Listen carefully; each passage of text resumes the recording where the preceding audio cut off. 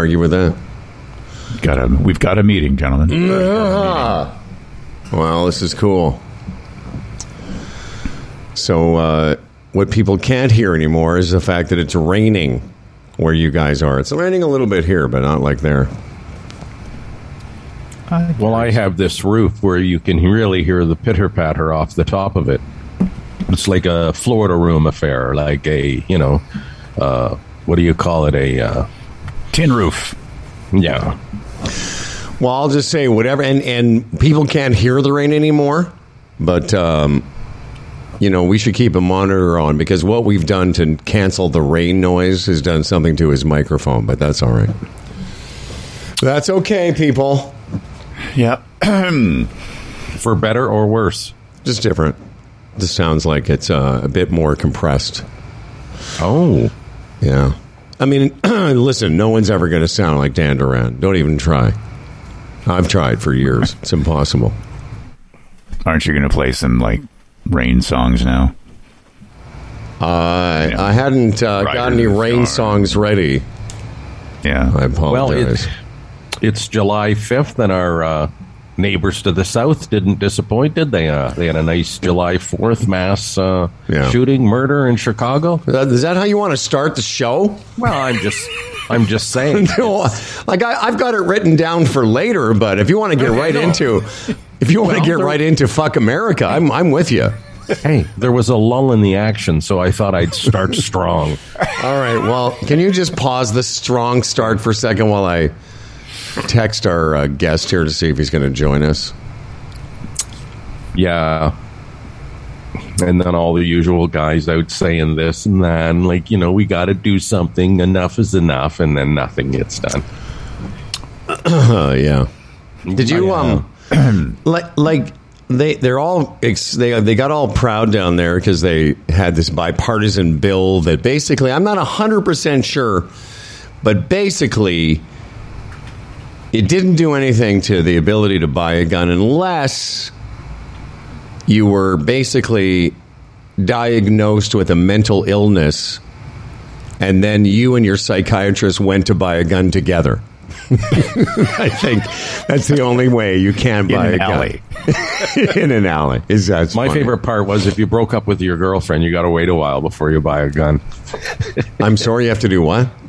If you break up with your girlfriend, is that a real thing? Estranged couple, you can't get a gun for a while. Is that a real thing you're saying? Yeah, I'm serious. That's in it. I mean, I'm condensing, I'm simplifying. Yeah. But that was in there. Wow.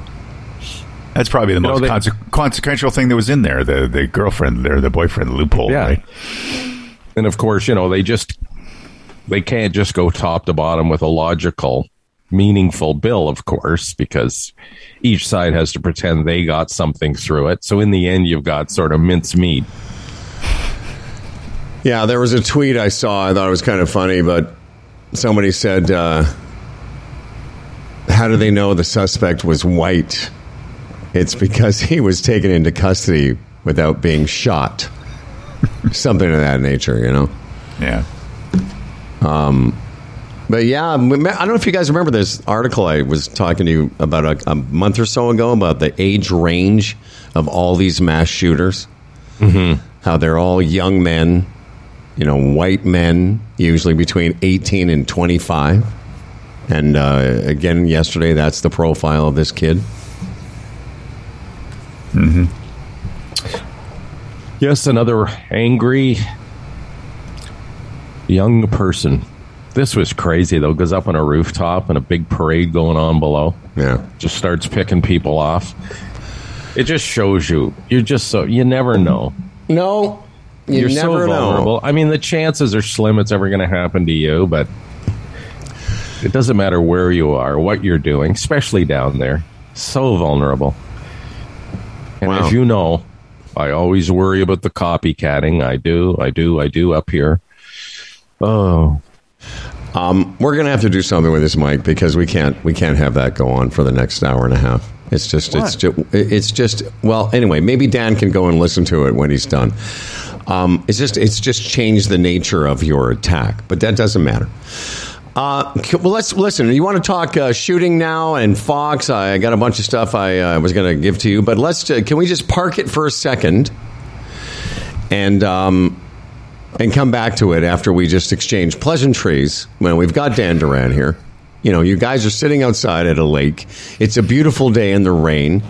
What you said, though, I don't think is 100% true, because just before we started recording, you said, it's a summer in Ontario where every other day sucks. Is that what it's felt like to you guys recently? Because I thought the weather's been pretty good in terms of, it hasn't rained much. There hasn't been much rain. The golf courses I've been on are all dried out. No, it's been horrifically windy up here. Oh, has it? So much so that you think I'm bad. On a Saturday, I believe Dan was in a bad mood because of the wind. We were sitting down on the dock, and he just seemed... And our buddy Darren and Lori were here and a few other people, and he just seemed sort of withdrawn. I kept saying, "What's wrong?" And then finally he said, "It's this wind. I can't take it. It's bugging me." Wow. So the wind... as we said before, the wind can wreck a nice day, and Dan totally bought into that the other day. What's that, and I wasn't far behind him. Well, what was the... So how did that manifest itself, Dan? As it became gloomy? Well, no, finally, because I just had enough, and then I kept going. I involved myself with the social scene for probably we were down there 2 hours, two and a half hours, yes. And the wind was just constantly hitting your face, especially where I was sitting, because I was facing the wind, and it was just I just finally said, guys, I can't do this anymore. I can't. I'm happy to move this up to my attic room, my little lovely spot here, because it's out of the wind. But I'm out right now. And then I left, and then they joined me, so that was fine. They didn't seem it was a big deal. But Fred kept teasing me after that. Oh, he did. That doesn't sound like him at all. How's this wind? He was saying okay, is it windy? Is it okay now? Yeah. Came to me first thing the next day. Hey, just checking in on you, making sure. I said I told Melanie and the kids to stay out of your way. Yeah, don't go near Dan until the wind dies down. Yeah.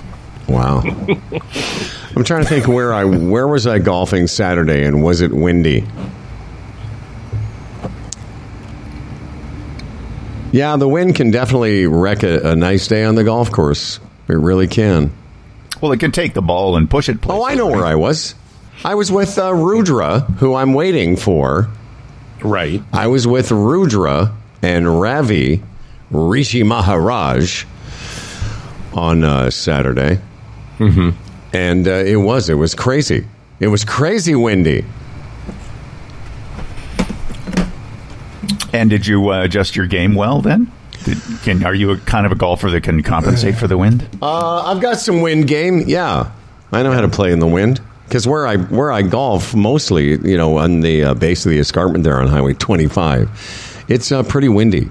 It's a pretty windy place to play generally, but I did take note that was one of the windiest days we've had for a long time.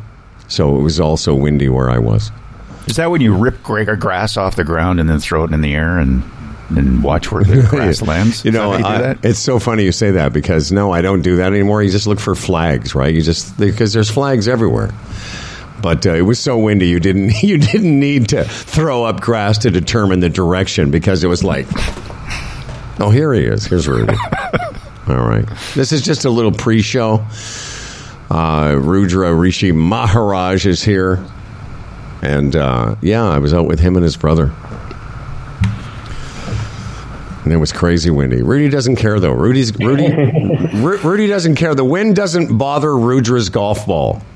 Yeah, it's trained very well. I thought we were on for tomorrow, Howard, but I heard you there, and you said you're waiting for me. So I thought, I'll find the link and come back on. Hold on a second. I thought I had it written down for Rudra at the start on Tuesday.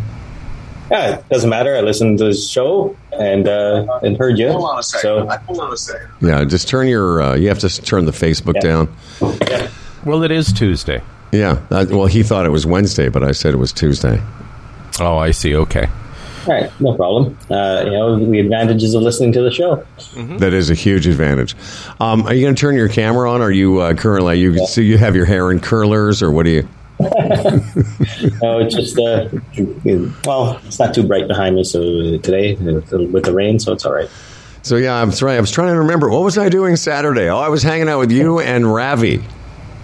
Yeah, it was a good day. It was a tad breezy, but it was a good day to get out. That's right. And we were remarking about how windy it was, but did you hear how depressed it made Dan?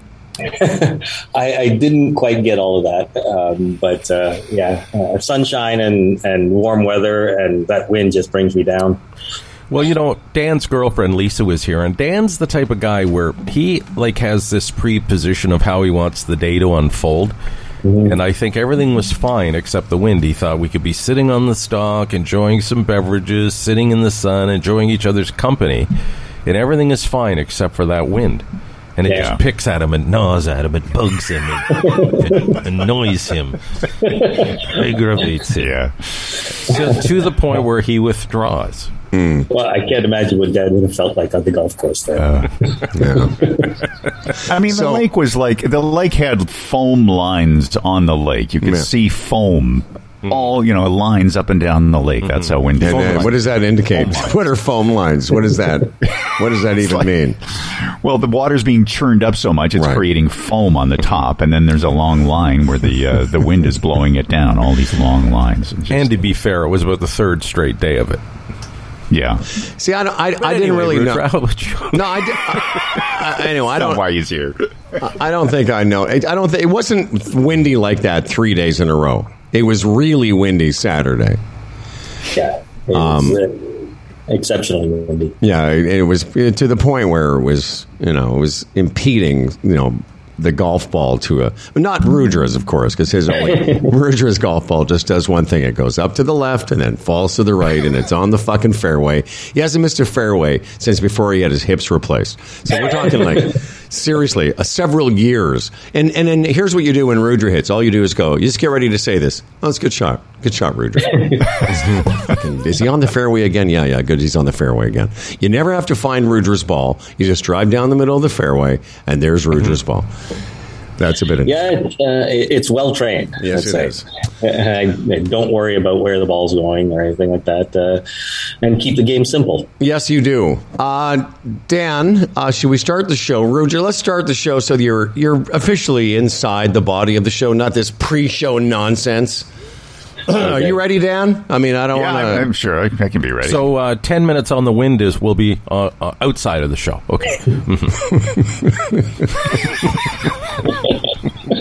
What about you, the way you start? The Americans. We got to fucking ease into a show, man. I told you there was a lull. So well, you don't fill a lull with a mass shooting.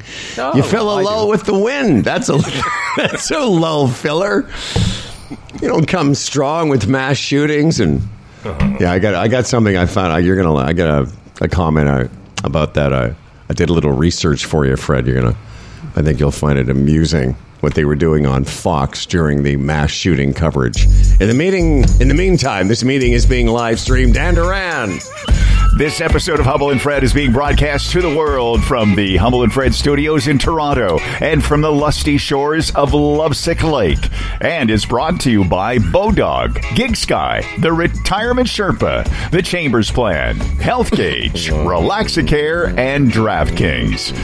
And now, here are two men who want to start a weather commission to officially and under oath have heated national discussions about the state of the weather. It's Humble and Fred. Thank you, Dan Duran. Our GigSky guest of the day, actually, today will be Maureen Holloway and Wendy Mesley are joining us. We had them scheduled, and now they're back. We had to... rebook them, and the GigSky guest of the day is GigSky, of course. Are you the vice president of GigSky Canada? Where do I fall on the org chart? Am I comptroller at this point? What assistant to the vice president and general manager of GigSky Canada. That's right. Assistant to the regional manager. Rudra Rishi Maharaj is here, and his brother was in town. Is Ravi still in town? He's here. He's probably on his way to the airport now or shortly. He's leaving to go back to California this morning. And so it was always it's great to hang out with you guys. Ravi's he loves his golf, and we never really talked Gig Sky. So, and you mentioned that there were some new things on the horizon that you wanted to pop in and just talk about them for a couple minutes. So here is that spot. Yeah, sure. We have just changed our plans for the eSIM phones. So we've increased our service, increased our coverage, and drastically reduced our prices for Europe, Caribbean, Africa, for those who want to go there. It's for eSIM-enabled phones. So, if you're planning to go down to the Caribbean at any time this summer, there's better prices there now. We're planning to go to Europe, a lot better prices we have there now, too. So give us some perspective. Your prices were already so low and competitive. Well, it's like how they say, how do you do it? Volume. but no, we've got a new network partner with whom we are using their services. So we've got that available right now on the eSIM, and we're working on making that available on the plastic SIM, but that's going to take a little bit of time for us to do that, but we are still working on that. So all phones, iPads, all those devices that use eSIM all have access to the updated plans. Well, can you give us some perspective? Because I was actually going to say something similar to Freddie, that the prices were already pretty low. So if somebody... We're going to Europe, which I'll talk about. My youngest is on her way to Europe tomorrow. What do these things cost for some people that have really like Freddie said, it's low, but what does a plan typically cost if you're going to go for a couple of weeks to a vacation? Well, when you use your home provider, they have the Roam Like Home services and things like that, whether it's Bell, Rogers, whatever. And, it's very convenient, I have to say that, but it's not cheap. The last time I looked at it, it was $7 a day per device for, I think it was 100 meg of data usage. And whether you use that or not, you get charged the $7. And, you're there for 10 days. That starts adding up. And if you have more than one device, that adds up quite a bit. So right now, for example, in Europe, we can, our plan for 15 days is of a gigabyte for 15 days is $4.99. And for 5 gigabytes for up to 30 days is $19.99. So that is very cheap compared to what you would get from. And to be clear, provider. It's not $4.99 a day; it's $4.99 for the plan. Yeah, $4.99 for the plan, and up to 15 days or 1 gigabyte. And as I said, the 5 gigabyte plan for up to 30 days is $19.99. So at that rate, just get the 5 gigabyte plan. If you're going for more than a week, get the 5 gigabyte plan, and you don't have to worry about it. You don't have to worry about doing a top up. You don't have to worry about running out of data. It's fairly cheap, or it's quite cheap, and it's peace of mind also. Yeah, for sure. Okay. Yeah, that's a no-brainer, man, at those prices. Absolutely. Okay, so there's some new prices. There's a great plan. And I'm actually dropping by Rudra's office today. I'm going to pick up the hotspot for Spencer, who's on her way for an entire month. We'll talk about that later. But Rudy, thank you very much. And there's also travel rewards. I know we've mentioned that a few times. How do people find out more about that? Yeah, so on the Gig Sky app or on their account, you can go and look into the travel rewards program, and you can, if you don't necessarily have to get a hotel there, you can even look for things to do in the area and plan your trip out in advance, book your events, whatever things you want to do, and you could get a rental car. You can do a lot of things that way, and then you'll get travel rewards points back also. So it's very convenient that way to book everything through the travel rewards program. If you want a hotel, if you want a car, if you want to do events, that's all available there. All right, man. Well, listen, dude, always great playing with you guys. Gigsky.com for more details. The promo code I know is HF 2022. It's not in front of me, but I believe that's it, isn't it? Yes, that's correct. All right, man. All right. Rudra Rishi Maharaj, thank you, my brother. Thanks. Always, take care, guys. Always great spending time with you. Yeah, see ya. Take care. All right.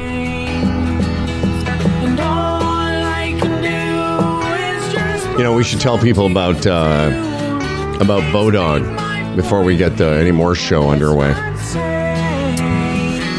Yeah, Bodog.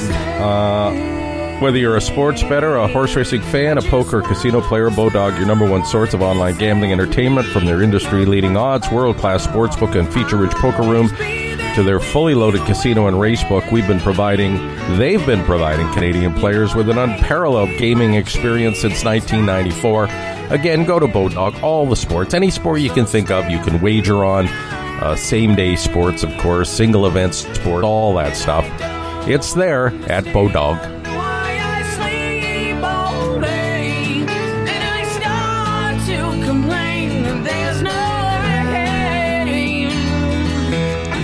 How long have your grandkids been up there?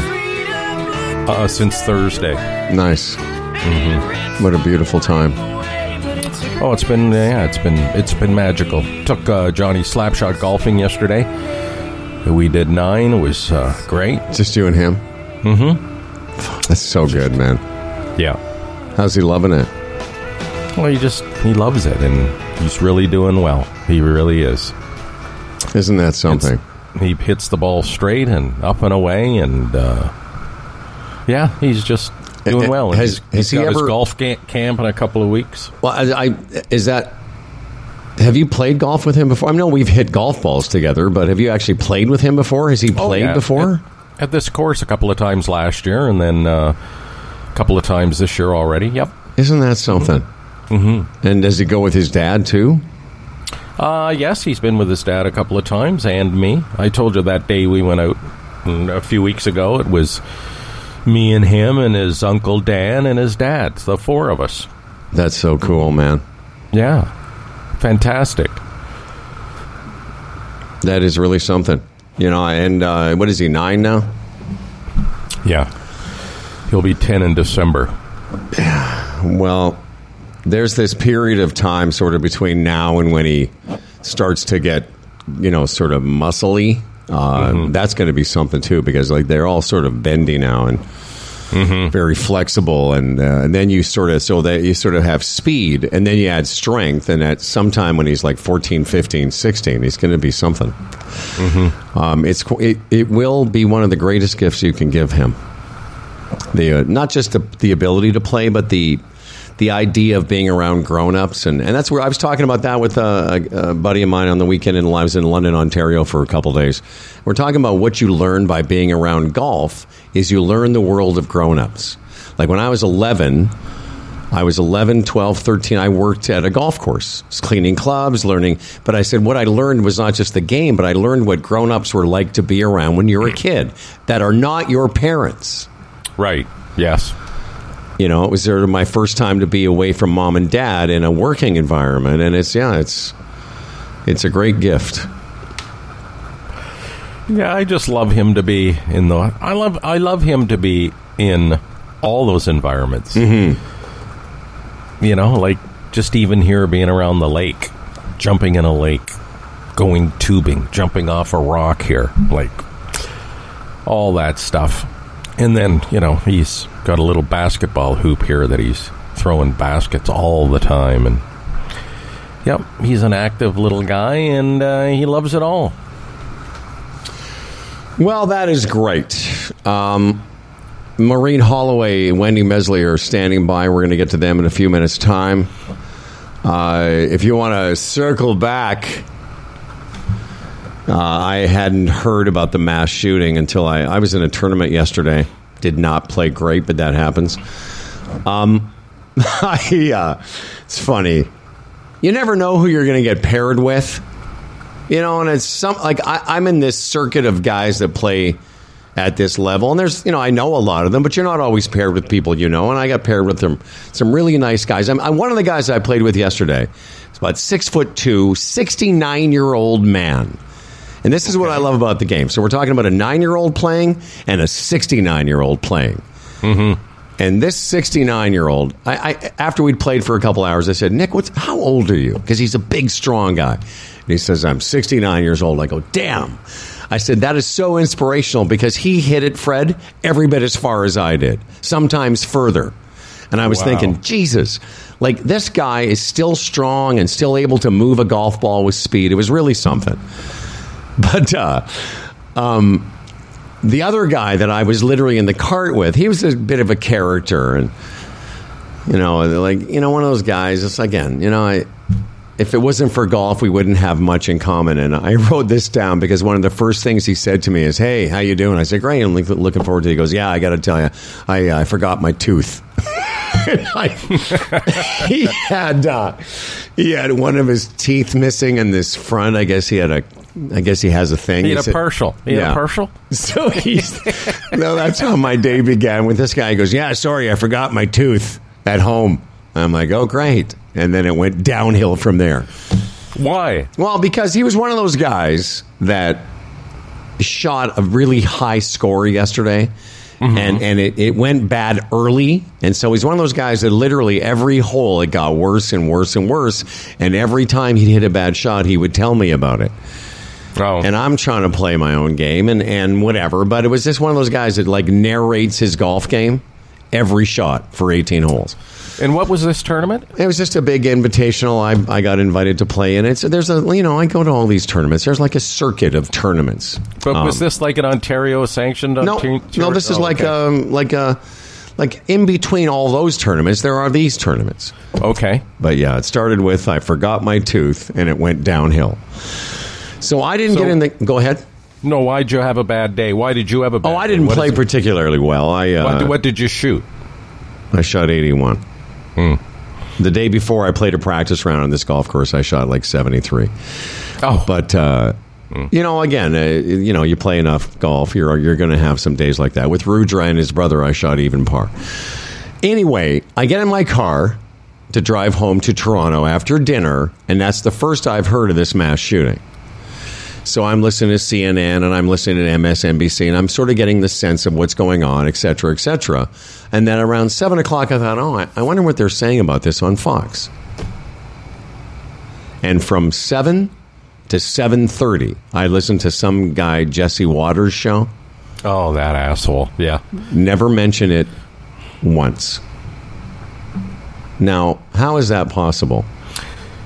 I've noticed that too. What they need to do when these things happen, they pause and get their story together. They get their angle straight and then present it so they're not always contradicting each other.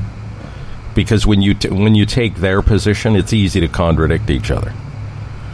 And that's basically what they do. Okay, I understand what you're saying, but sort of articulate that more to me. Like, why for a half an hour were they? And then the only time they mentioned it was at 7:30. They broke in for a news update. Yeah, well, I think they're formulating their position. How are we going to have a united front on this to make it sound? Okay, it's Chicago. That means a Democratic city. Okay, we got that. Yeah. And the kid got the gun, but where did he get the gun? All those things. Oh yeah. Because it doesn't. These mass shootings, because they are so pro-gun, really doesn't fit their narrative, so they got to get it straight. Really, I believe that's what they do. Well, that's as good an explanation as I could come up with. I was just listening to it, and in fact, at one point I pulled over to go to the washroom, and I tweeted this guy. I said, "Hey, Jesse, great show. Did you not know there was a fucking mass shooting today?"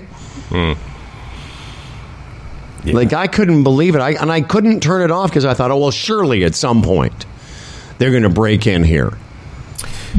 Did you know, they ended up showing the January 6th commission, that first night, though, when they refused to show it?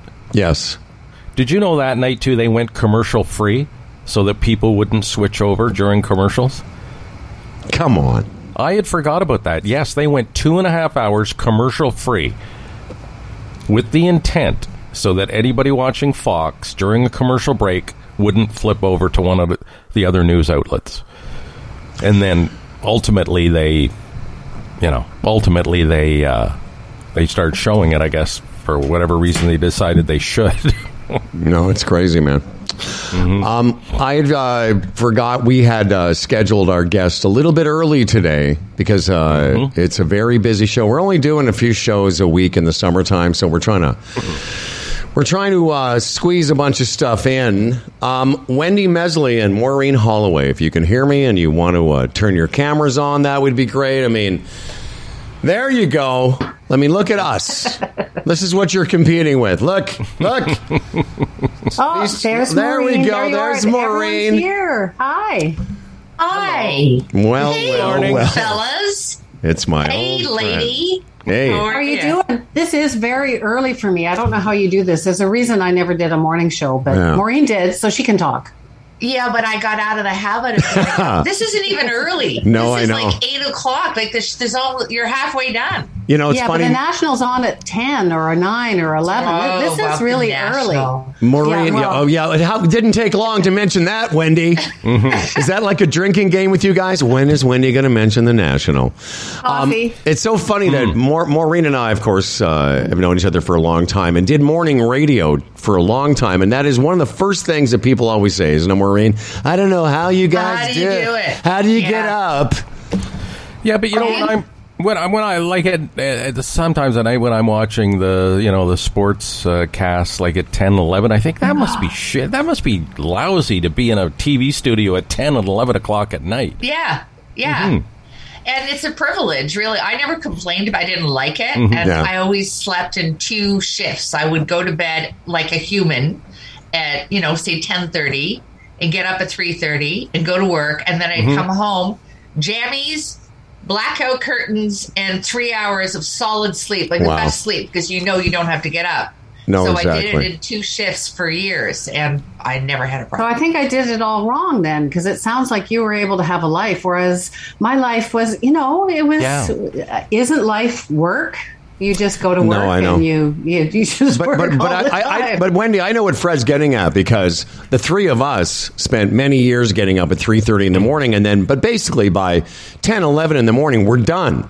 Whereas your job for all those years was you have a day which involved work, and then you go to work at night. So when did you have your sort of regular daytime? Well, you didn't. And when, it was when I finally left the National and I started working for other shows, and I thought I can actually buy a ticket to a show and be there. But there was this thing called overtime. So I used to get paid overtime. That was the big bucks at CBC. That was, until you became an anchor or something, you got paid in overtime, and it was exciting. And then you realized that you were 45 and it was like time to be That's right. person. Yeah. A lot of overtime, though. Yeah, overtime in radio really doesn't exist. Hasn't for a long, long time. Yeah. Can you imagine asking for overtime in radio? Why don't we? Imagine asking for I've got a anything. great idea. Why don't we officially welcome to our program 2 very fine broadcasters who have come together to produce their own podcast. It is called Women of Ill Repute. And our guest today, longtime broadcasters, Wendy Mesley, Maureen Holloway. And I wonder what we're going to talk about. I have no idea where this. I wonder where this conversation will go. Let's get right to it, because this is going to take up a good portion. I want to talk about the podcast and how that came to be, and we'll get to that. But you both have very interesting stories. Of course, Maureen has been, I would say, a bit more in the news lately because of a situation of epic HR proportions. But Wendy also has a story of a similar nature. So I don't even know, Freddie, where we should start. But if we can, Maureen, first of all, great to see you again. I can't It's even. so good to see you guys. I can't even remember when we worked together, but I do remember laughing a lot. And Wendy, thanks for being on the program. I don't know what Maureen has told you about us, but we're harmless old men now. And, if it was My words exactly. That's right. If there was ever a prickly period of, but that's all past now, as we got all soft and old, and we can't remember why we're doing this. But Yeah, nobody was ever paid Humble and Fred money. Let's put it that way. that's right.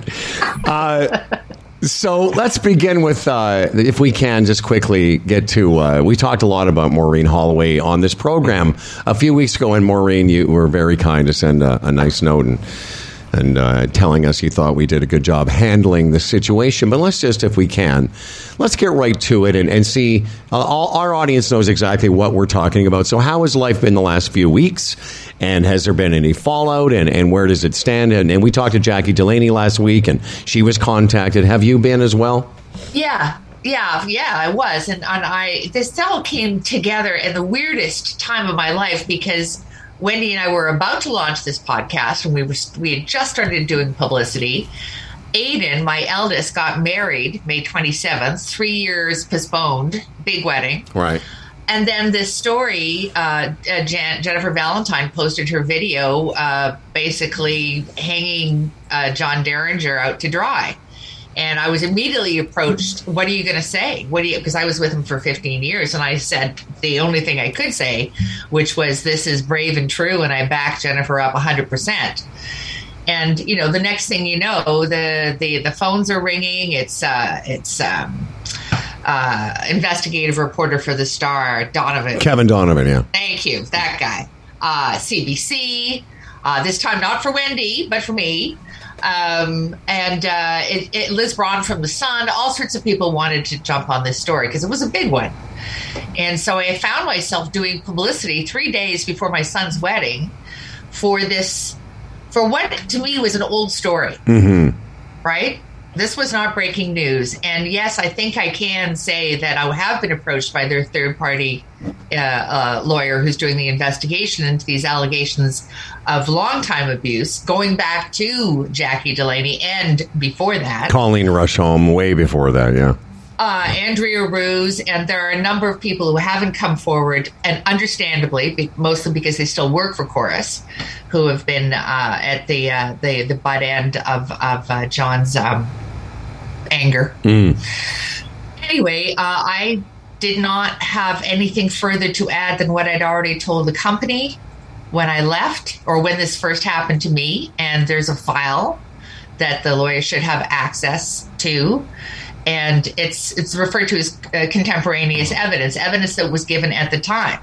So I basically told them, hey, if you want me to corroborate anything that you find, I'll be happy to, but I have no new information. Mm-hmm. And so, as to the best of my understanding, the investigation is ongoing.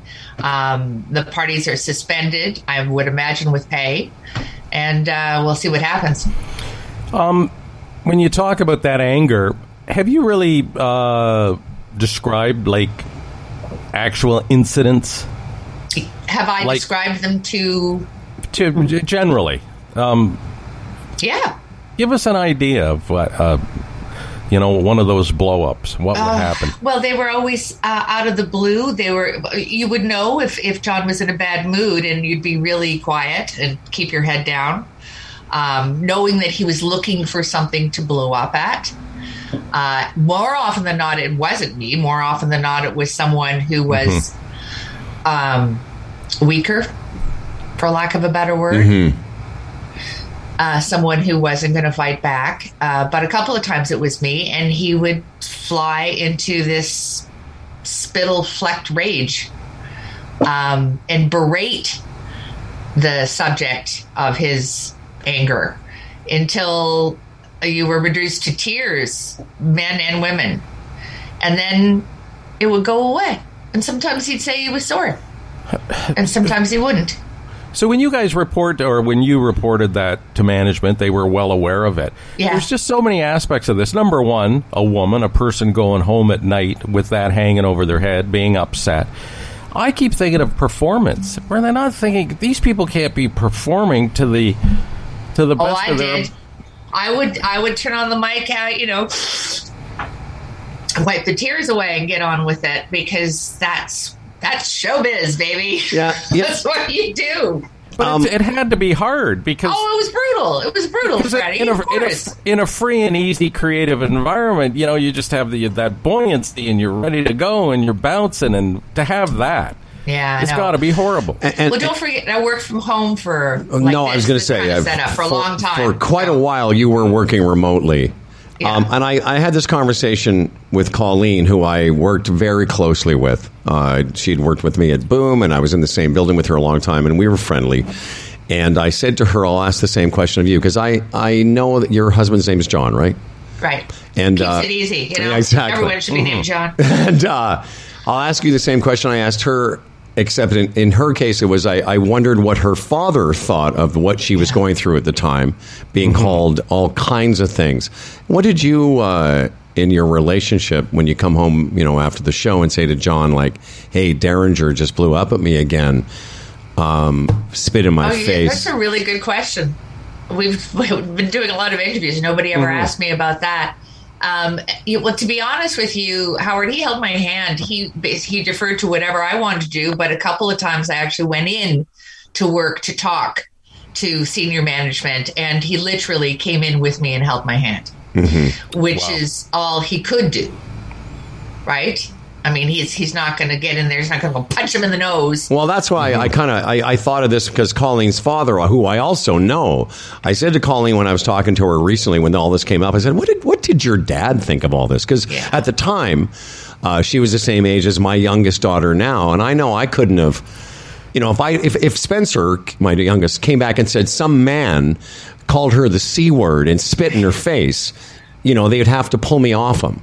So I can imagine John might have been feeling he wanted to bop him one as well, Yeah, he did. That's the way you feel, because my daughter went through it. She working in a media outlet in Toronto, and she would tell me these stories. Again, I wanted to go down onto Queen Street and confront the guy walking out. I just did. And of course, it's, Dad, you can't do that. You can't do that. Because obviously worried for her future. But and the point being, it affects so much more than the actual person, because you take it home with you. You do. I'm kind of intrigued in the paternal or the sort of the chivalrous attitude that you guys are displaying, and it's really heartening and it's understandable. But really, at the end of the day, if you're being victimized, you have to stand up for yourself. Sure. No, I understand. And it's interesting, too. So you worked out of home, so you really didn't get it sort of firsthand the way that Ryan Parker and Johnny Garbett did. Yeah, that's a different experience, too, because they were... Ryan got a pass. Ryan was never targeted. Garbett all the time. And he was so awful to John Garbett. And he never seemed to... I mean, Ryan was always with him and his acolyte, but he never targeted Ryan. Those guys, I mean, they were such victims in different ways. And I know they didn't stand up for me when there was an HR investigation. And at the end of the day, I don't blame them. I would have stood up for me if I had been in their position. But often... enablers are victims themselves. Well, right? and I want to get to Wendy's story in a second, but just before we do, Wendy. but just it's a big deal. But just before we do, it's a wild story. Yeah, explain that. Explain what you just said, that they didn't stand up for you in an HR investigation, because I don't know what that reference is. Okay, so I had two complaints. One didn't make it to HR. One was dealt with, what you're jokingly called Derringer pay is, they just sweetened my pot. And there I was all of a sudden being paid considerably more. I mean, and a few people have said to me, "Oh, how could you do that?" I was like, "Well, how could you not? Well, how could you not?" Hey, if I'd have known that's how you did it at Chorus, I would have said, "Hey, John, can you yell and spit at me a little bit, please? Could you call me the C word?" It didn't work with other people. I mean, I also deserved the money. I was an important part of that show. Sure, you were. But the second time, and the fact that there was a second time, propelled me through the proper channels. Except it was kicked up until I was dealing with the head of HR at the time. And who was that? Hal? Hal did the investigation. Yeah, we worked for Hal for a long time. Yeah. Because that's another aspect of this. I mean, your name, John Derringer's named, Johnny Garbett, Ryan Parker, all the sort of frontline people. But, that whole middle level of people, too, that sort of are running for cover right now, they should be named, too. So... Well, when I was on Toronto Mike, your producer, he asked me, well, can you name names? And I said, it's a matter of public record. You want to see what the chain of command was while I was there? And I was there a long time, so they did change. But, it's not naming names. It's there. If you want to find out who the program director was, who the general manager was, that's all available. I'm a little uncomfortable naming names in this context. It's okay, Maureen, because we already did. We've mentioned them several times because because Fred and I worked for them. Well, of course. Well, and again, I don't know how much this matters, but I heard you being interviewed saying they suggested you come work in the studio after all those years. Yes. Okay, I was talking to Dave Farrow, who was phoned me squirming one day. I bet. And he maintains that you asked, and he warned you. He told me that, Maureen wanted to come into the studio, and I asked her many times, are you sure you're ready for this? Are you sure you're prepared for this? That's what he told me. Again, I don't know how much that matters, but again, I can tell by looking at Maureen's face. Apparently, that's news to her. That whole middle level running for cover and trying to make out like they were on your side and not. Well, that speaks for itself, doesn't it?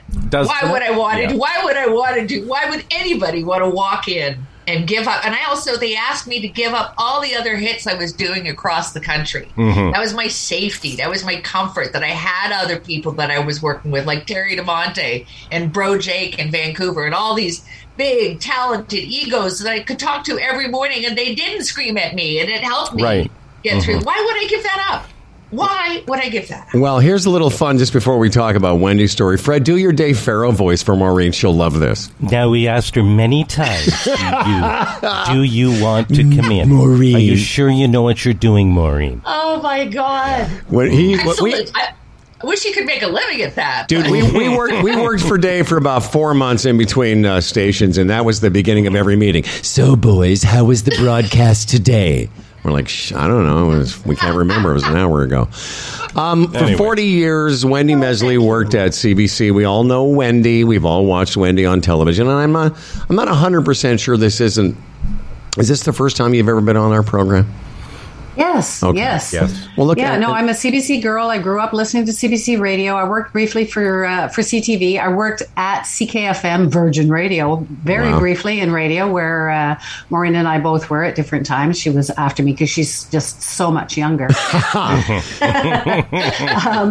yeah, then a few hundred years it's at CBC until I started doing this podcast. Well, we have that in common as well. Wendy, we have that in common as well because I worked at CKFM briefly. In fact, I was the first person in Toronto to say Mix 99.9 when we changed formats. In fact, I think that's when we actually worked together briefly, Maureen. Yes, absolutely. No, I was there. We were there. And Wendy, when we were doing research, meaning that somebody sent us this note, like when you guys were going to do the show together, and I want to talk, we're going to carve out some time for the podcast, but we became aware of this story that we'd like it, if you wouldn't mind sharing with our audience. That was a big surprise, at least to me, Fred, that's how you ended up leaving CBC, and it's a different story than Maureen's telling about the HR nightmare, but you also went through your own, I guess, an HR situation that sort of got out of hand and is symbolic of people's oversensitivity. Would you mind sharing that? Well, it was so interesting listening to Maureen talking about how she would have fought for her colleagues being, beaten up verbally by somebody, because and I appreciate you saying, because I didn't, and I appreciate you saying that you were surprised to hear that I was being called a racist by some people. Yeah. Because I think that I spent my life, and I have certainly seen my life, as someone who fights for the underdog. It sounds ridiculous for, a 60-something white woman to say that she feels like an underdog, but I've always identified with underdogs. I've always fought for that. I've always talked about corruption. I've always talked about wage gaps. I've always talked about different issues. So anyway, we had done a couple of stories on the show, The Weekly, which was the last place that I was at CBC after being in the Quebec legislature and being on Parliament Hill and anchoring the national sort of back up to Peter and doing weekends and whatever and my favorite show, Undercurrents, and I did Marketplace, whatever. So I'd been there forever, and the last show was The Weekly, and we did a couple of shows that I thought were anti-racism. So one was about Bill 21 in Quebec, which is a very long story. But in one meeting, I talked about how there's a long history of people in Quebec who sort of see themselves as the most hard done by. So how could anybody else be? And what's a Muslim anyway? I've never met one. So we were sort of talking about the history of Quebec. And I mentioned a book that's now again in the news with the title. It's in French, but the word "The White Ends of America" is in there, and so I mentioned that along with a whole bunch of other crazy things that I thought were a little bit bigoted in Quebec. And then we did another show, and nothing really happened after that. And then a year later, we did another show, and it was right after the death or the murder of George Floyd, and we were doing something about journalism in Canada, and we were interviewing a number of journalists, including a panelist, a black panelist. Well, they were all black, but there was this one young woman who was saying that she all the time is still called the N-word. And this is on the phone. This is not on the air. This is on the phone because it was during COVID, and it was me and 3 producers. And anyway, I was just so outraged. This woman could be called that so often, was obviously upset by it. I said the word, and I shouldn't have said the word. I should have known better. I should have known that it could hurt people, that it wasn't allowed at CBC, which actually wasn't terribly clear at the time. But anyway, instead of saying, look, I apologize right away, I apologize publicly, but the CBC turned it into this huge thing where they didn't call me a racist. They said that there had been an incident that they were investigating. And there was this whole, because of the union and because of CBC's HR policies, everything had to be top secret and you couldn't talk. So I either had to quit and sue them, which apparently you can't sue after you've apologized because you've done something wrong. And of course I was going to apologize. I've never been like Maureen. I've always been somebody who's like, this is wrong, I'm going to try and fix it. But of course I made things worse for myself.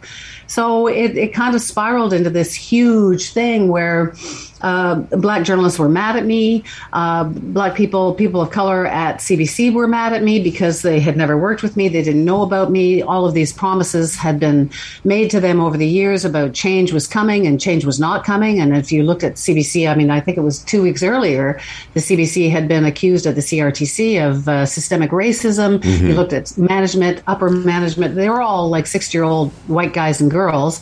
And they just had not dealt with the issue. And then all of a sudden, I had said the word, I apologized for it. So I had to be the bad person. And it was horrible. Yeah, you became the face of racism in the CBC. But I just want to we can jump back into the call. So you're on an internal call. You're referencing somebody who was called that.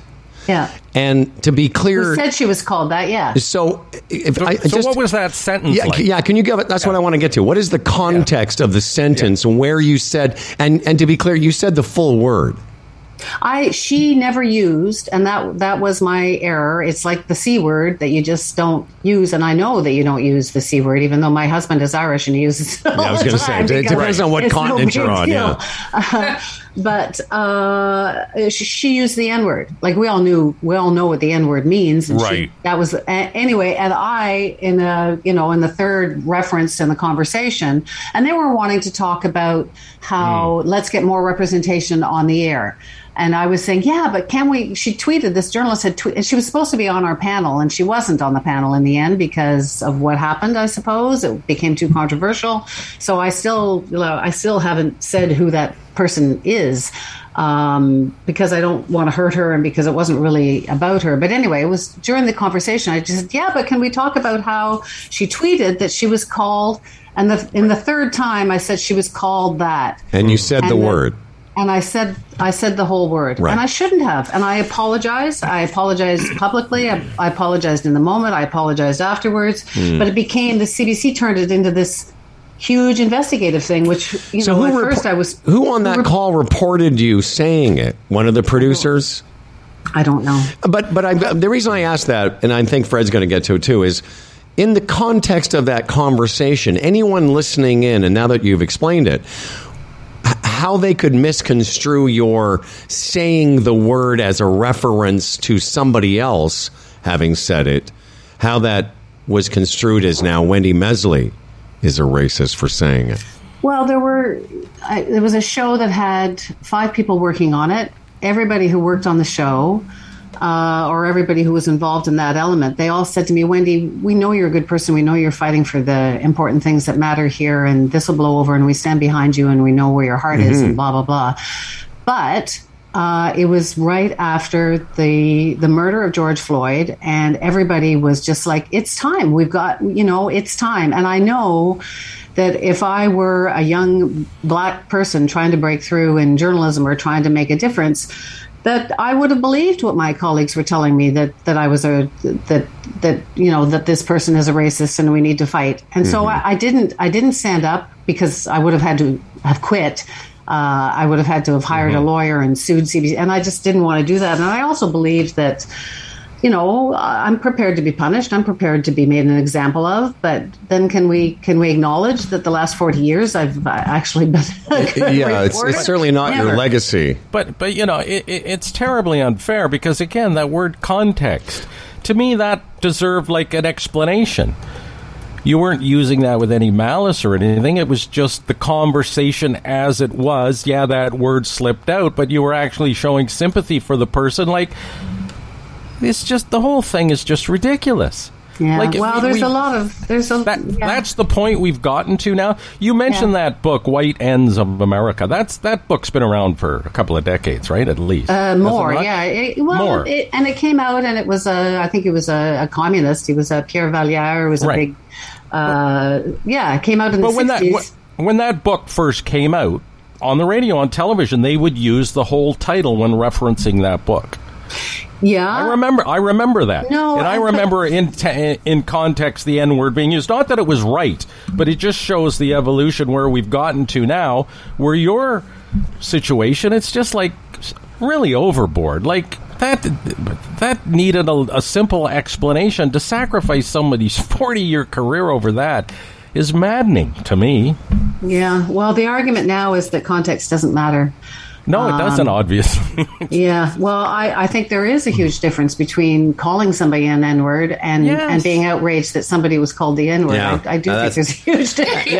You think? So, and again, we could do hours with this, but this, we don't have the...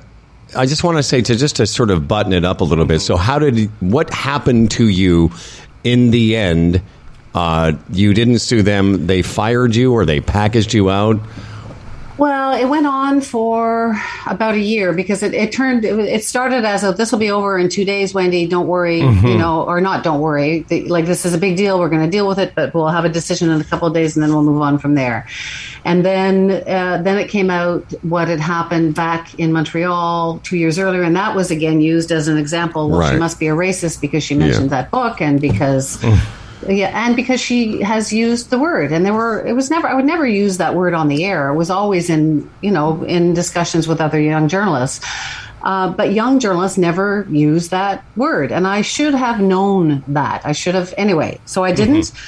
So it went. It first couple of weeks, it was like, oh my god, what has happened? And then it became larger, and then I had to go for sensitivity training, and and then he was a very nice guy. And as soon as I told my story, he was like, well, you're an underdog. Like, what the hell? Like, I don't get this. Like, you're not the white fancy lady that we thought you were, who likes to intimidate. You're like, this is ridiculous. And so then that went on, and then they offered me some job to come back, and I said, okay, well, I would love to come back. I would love to, because I love CBC and had so many wonderful opportunities there. And I said, okay, so if I come back to do this thing, and COVID is still on and everyone's still working from home and so on, what will you say if because they then changed the rules so that any CBC person could go on Twitter and say she's a freaking pig, and I said, so what happens? I come back and some people are mad at me, and they go on Twitter and they say she's a freaking pig. What are you gonna? And they said, oh well, we'll say that wasn't very nice. You probably shouldn't do it again. And I'm like, really? That's all you're going to say? And there's like nothing. There will be no support ever of me. And then we entered another period, and then my mother died, and then I got sick, and then whatever, and then finally I just went to them and said, you hate me, I hate you.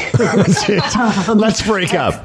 So, let's break up. And so they said, well, sign here that you'll never say a word about anything that ever happened, and then we'll give you some money. And I said, no, that's ridiculous. So I just left.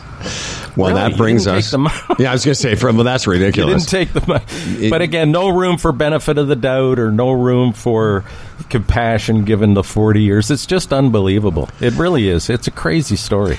Well, and as I was saying at the beginning, like Maureen saying that, stand up for yourself. Well, I never stood up for myself. I never, because I wasn't prepared to leave CBC and because I knew that, the classic way of standing up for yourself is to trash the people who are hurting you. And I didn't want to do that. It just didn't feel right. Well, except the CBC. I was happy to hurt them a little bit in the end. So now, I was going to say, this brings us full circle. And by the way, in case I haven't mentioned it, I mentioned it earlier that Wendy Mesley and Maureen Holloway are our Gig Sky guests of the day. We've already talked about the wonder that is Gig Sky. And Freddie, before we wrap things up and talk about the evolution of what Wendy and Maureen are doing, let's just quickly pause if we can. And this will be a little podcast lesson for you kids. Let's pause now and let's talk a little bit about these fine folks, Freddie. The Chambers of Commerce Group Insurance Plan, Canada's #1 group benefits plan for small business. Go to chamberplan.ca today. You can get a free quote. Find out how your small business can be part of this fantastic plan, which will give your people benefits like prescriptions, dental plans, travel insurance, mental health therapy. Very important nowadays, obviously. And even an HR component. Yes, an HR component, Maureen. Chambers of Commerce Group Insurance Plan, chamberplan.ca. It's on Ontario. DraftKings Sportsbook, one of America's top-rated sportsbook apps, has arrived. Now you can legally bet on all your favorite sports, from MMA to hockey to playoff hoops and so much more. Bet parlays, spreads, money lines, and do it now from anywhere in the province. Join the action, download the app, and explore everything DraftKings Sportsbook has to offer. DraftKings is safe, secure, and reliable. Best of all, you can deposit and withdraw your cash whenever you want. Get it now. Go to the App Store and download the sportsbook that is offering 2-to-1 odds on all kinds of different. There's hockey. There's actually there'll be football soon. There's all the sports you're looking for. Physically present in Ontario. Eligibility restrictions apply. So, that'll answer the question. How do you guys make money? You got some? We've been doing a podcast, Wendy. You wouldn't know this. Maybe Maureen is vaguely aware, for about 11 years, which in podcast terms is like we're the Wright brothers. But it doesn't matter. There's room for all. The great thing about podcasting, and I want to get into how you guys came together, but what you'll find is, unlike where you were at CBC and where Maureen and we're more familiar with that kind of, radio, how that works in the public or private radio.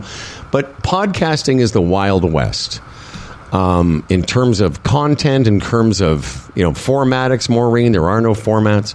So what brought you two together? Did you know each other prior or? Mm-hmm. And then and you both found yourself kind of out of work and let's do something? Kind of. We've been friends for about 5 years. John Moore brought us together, and an old friend of mine and a not so old friend of Wendy's, and we have so much in common. It's ridiculous. And also dear friends. And just listening to Wendy recount what happened to her at CBC. I mean, it doesn't matter how many times I hear it. My heart just breaks for her every time. And so anyway, we had, that's what we had going for each other. A lot of pity on my part. And, misery loves company. No, we got on famously, and it was last Christmas. John and I were coming through and stopped off to visit Wendy and Liam at their, fabulous place in Prince Edward County. And Wendy said, "I have an idea." And this was the full-blown idea. A podcast called Women of Ill Repute, where we talk to women who have a story. I'll get into it a little more in a more complex fashion. But basically, women who were, maybe there was a bit of that feeling that women like us who've been turfed out or had something thrown at them, and we're just going to turn around and make the best pitcher of lemonade out of all these lemons that anybody's ever heard of. And we were so naive. We were like, yeah, we'll put on a show. It's not hard. How hard can it be? And the learning curve, as you know, I mean, you guys have been at it for 11 years, but just how to do a podcast, how to build a website, how to get listeners, how to edit. We didn't know how to do any of this. And so we learned. We still we haven't learned how to make money at it yet, but everything else seems to be falling into place. Yeah, we're looking for tips on how to make any money because so far we're just spending money. Maureen and I do, we read all the books and we do all the research and the chasing. And we chase people, and we don't, like, women of ill repute, I basically think it's a compliment. The most interesting people in the world are women or men or something in between or something completely different of ill repute. They're all people who have sort of refused to accept, this is your role, you shall stay in this lane. They're people who have fought for something. So I think, is it Smart Talk with Brave Women or Brave Women and Smart whatever? Both. It's smart and brave women, and we talk. And yeah, at the beginning I thought, oh, this will be easy. We'll just call up Cher, and Cheryl will be on the show. That's right. You should have seen her list, which was adorable. I bet. Okay? Mother Teresa, Princess Diana, Cher, all the dead Dolly people. Parton. Well, I'm still hoping to get Dolly Parton. Yeah. Because there's got to be stuff there, and basically it is a compliment, and we're not interviewing somebody that has accomplished things that we don't admire. So they're all people that we admire to varying degrees. Like we had a couple of fights. Like I had a fight with Mary Walsh where she basically schooled me. Where I was trying to figure out, why do all of these strong women put up with like asshole men? Right. And she was like, well, Wendy, it's a little bit more complicated. And I'm like, yeah, but tell me why. Tell me about the complications. She was like, how dare you ask that question? So we're still getting schooled by a lot of people. Yeah. I've got that part where Mary's like, Wendy. And then that's great. That's fantastic to listen to. I mean, a couple of the people that we talked to, we've got 10 episodes in the can, 4 of which are out there. But a couple of them, and I'm not going to name names in this case because you can listen to find out, were so prickly. They were nasty or they were mean, but really? I mean, they were entertaining. Fantastic. Mean because of your line of questioning? Well, I don't even think they're mean. Maureen is used to everybody being nice and funny, and I'm used to everybody hating me and chasing me down the street. Come on. So it's actually a good combo that way. So it's give us some ideas formatically. It's an hour. It's 90 minutes. It's 45. It's as long as you want to go. It's 30 to 45. Fantastic. That's usually about right. Some people go further. Yeah. But usually where we want to get, we can get to and around that. And it's available wherever anyone can get a podcast, Spotify, all those avenues. And it's interesting to hear you talk about, because we were naive as well. I remember having a conversation with somebody like a couple of months before we launched our podcast. I was talking about how many sponsors do you think we'll have? Because I was thinking, as soon as we say we're Humble and Fred, people will just start throwing money. And I said, do you think we'll start with a couple? He says, I doubt it. I said, really? Thinking that we'd have some kind of brand equity. And it took a while to build it. I will say this, though, Mo, because we've all worked in the private industry. It's not... I would say this is our phrase. It's not Humble and Fred money from radio, but it's the funnest money we've ever made because he and I own it all. We have our own insurance. We have staff. It's been us. It's been that way for 11 years, and I will tell you, it's the most satisfying broadcast experience that I've ever had. And I know he feels the same. No, absolutely. And Wendy, just so you know, you have to spend money to make money. We learned that at the beginning as well. That's all part of it. Yep. And a quick story about Chorus. When we first launched, we were served papers by Chorus Entertainment through Dave Farrell that we were to not use Humble and Fred because they owned it. Oh! Yeah. That's not a word of a lie. That cost us almost $4,000 out of the gate. So we had to give them $4,000 for the right to use Humble and Fred, Humble and because Fred. we found out after not being a Chorus employee for many years that they said they owned the brand. But you know what was funny about that as well? When we went to Standard to work with Gary Slate, they had no problem with us using Humble and Fred. They didn't want they didn't want that fight. But the two little guys in the podcast studio in Etobicoke, they came after us for it cost us almost $4,000. Yeah, so Wendy and Maureen, that's the moral of that story. Don't call yourself Humble and Fred. What a pleasure. I hope this won't be the last time you guys would hang with us. And we'd love to promote your show, and can't wait to listen to it. It's available everywhere. Do you guys have a site as well? Yes, womenofillrepute.com, and everything you everything you need to know is right there. It's our online home. All right. Well, it's been too long, Maureen. My best to you. And my best to you guys. Congratulations nice to meet you. Wendy, thank you very much. Congratulations on the wedding. Wendy, congratulations on being just a lovely human being. Thank you. Because Fred and I are so woke now, we don't even see gender. We just see people. No. Yeah. All the best. Women of ill repute, everybody. Look at that. Just let yourselves out. And we're going to move on. Thank you very much, Maureen and Wendy. Thank Take you. care. Hey, guys. Wow. Imagine that. Having Wendy Mesley and Maureen Holloway at the same time. It's almost too much. I'd say. Yeah. There you go. Thanks, Wendy. What a badge of honor. All right, Freddie, we've got a lot more people still to go here. Dylan Gray, our friend Pete Cunio's kid, is standing by. Do you want to just catch us up a little bit and throw something else at me here?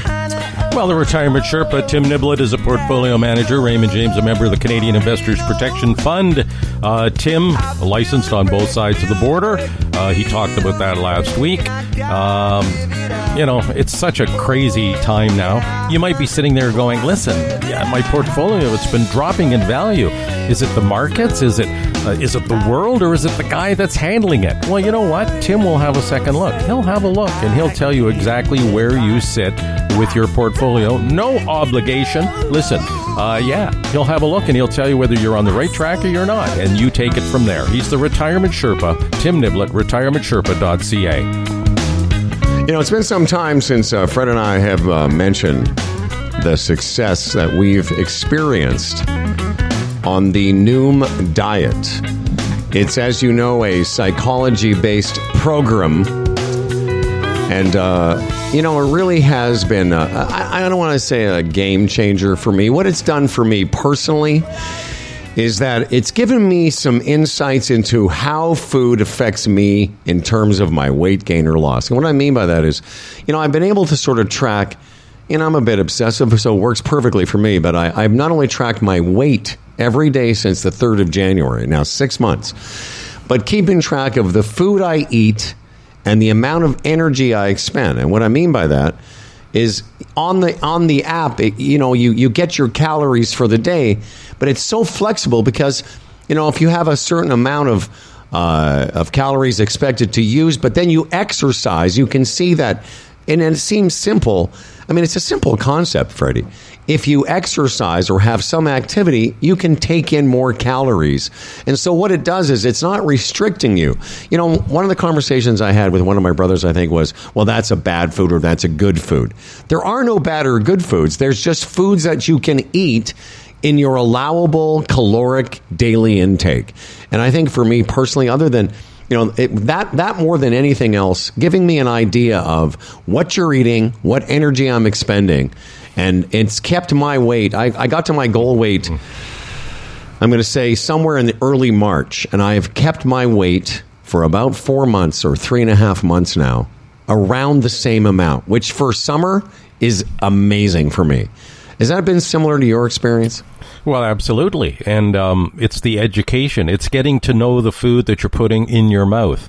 And believe me, after several months of Noom and logging every day and getting to know all about foods, be they green foods, yellow foods, red foods, and you'll find out all about it once you join Zoom, if in fact you do, you become aware of those things, and you can make decisions on the spot and be equipped with that information, that what you're about to eat, where it sits, and what it what effect it literally can have on you. And that education is brilliant. And also weighing yourself every day and just staying on top of what you're doing on a day-to-day basis, because we can all identify with that. We lose some weight and then sort of let it get away from us and back on the scale a month or two after that, and 7 or 8 pounds are back. So it's just the discipline that it instills and the education it provides. Here's some interesting facts for you. Active Noomers lose an average of 15 pounds in 16 weeks, and 95% of customers say Noom Weight is a good long-term solution. Stay focused on what's important to you with Noom Weight's psychology-based approach. Sign up for your trial today at Noom.com/HF22. 2022. That's Noom.com/HF2022 to sign up for your trial today. Now let me get Dylan Gray here, and there's somebody else. I'm not sure who, but I'll let them in as well. Was it Papa? No, it's not Papa. I don't think. I think it's Dylan and Kyle. I don't know who Kyle is, but our real estate fella? No, that's another person. Oh, okay. That's Michael Clausen. We're going to be talking about real estate with Michael here in a couple minutes' time. Oh, it's Kyle, their intern. Oh, it's Kyle, the intern. Okay, well, I had no idea. Tuesday. It's Tuesday, right. And Kyle still feels obligated to pop in on Tuesdays and say, "I'm sorry, guys, I was busy." Dylan!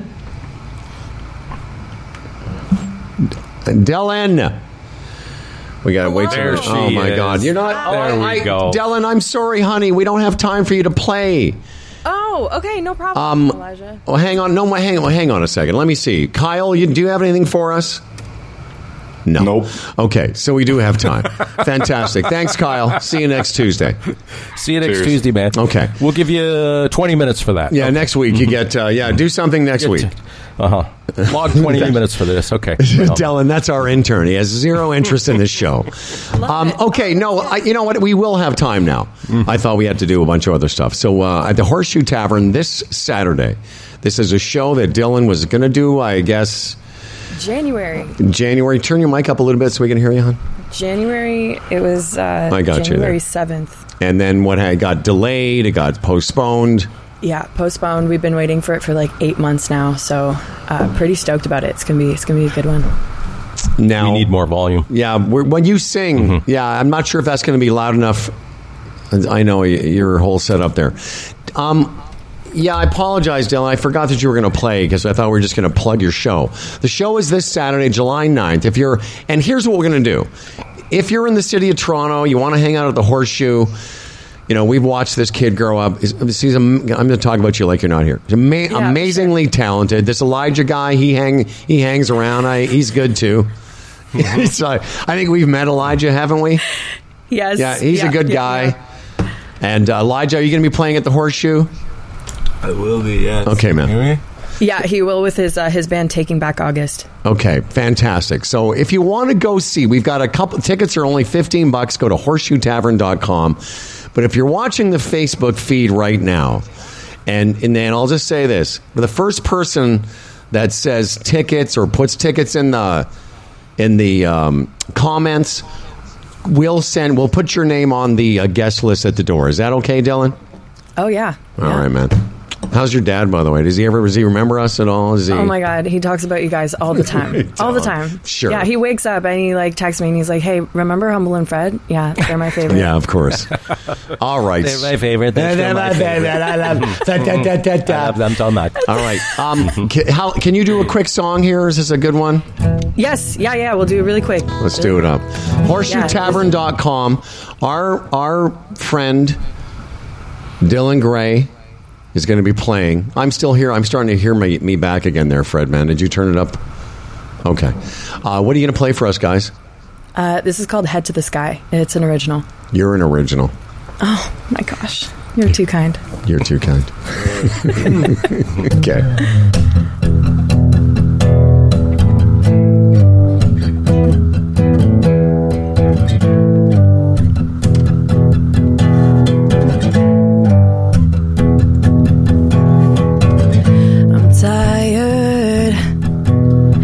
Tired of waiting around for a miracle.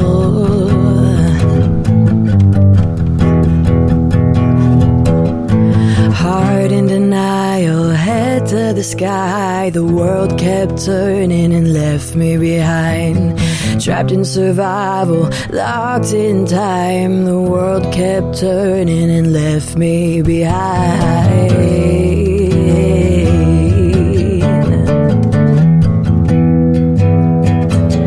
I'm tired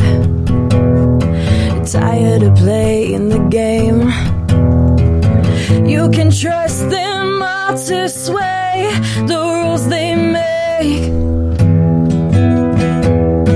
Heart in denial, head to the sky. The world kept turning and left me behind. Trapped in survival, locked in time. The world kept turning and left me behind. Oh no, I'm tired.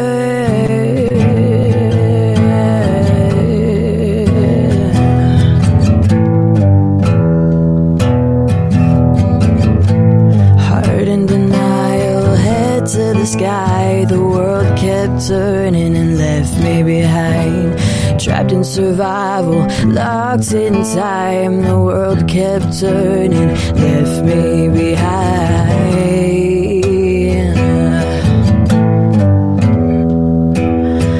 Oh, you left me behind.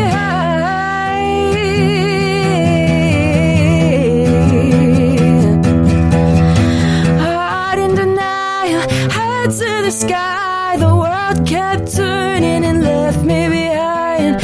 Trapped in survival, locked in time. The world kept turning and left me behind.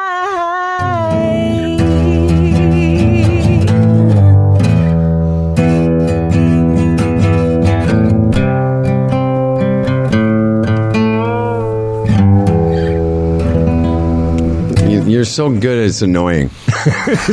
Yeah. And we thought your dad was good. You're way better. Yeah. Well, I'll have to tell him you said that. Well, Now he's I get to hold that. How is he not listening? I know. Well, we had our dog in here. She's scared of the storm. It was a whole thing, so he's gone. Well, listen, man. I always forget how good you are. Grant Heaslip. We're going to put your name on the guest list at the Horseshoe Sweet. Tavern. HorseshoeTavern.com for more information about Dylan's show this Saturday, July 9th. Thank you very much. And Thank you guys. I'm sorry we had to rush you in and out. We know what, Del, we're doing so few shows that we have to get everyone on the few times a week that we're working. It's all good. Okay. I love seeing your beautiful faces whenever I can. So thank you for having me. Stop it. You know, you know what, Grandpa's, your Grampy gets all excited when people say nice things to us. Grandpa. Thanks, Dylan. Yeah, good luck Thank with the you. show. Yeah, Thank you so much. Elijah, We'll talk you soon. keep on being cool. You're cool. You're a nice person. We can tell. God damn, Elijah's good too. Eh? Take care, man. Thank you guys. See you Bye. guys. Take it easy.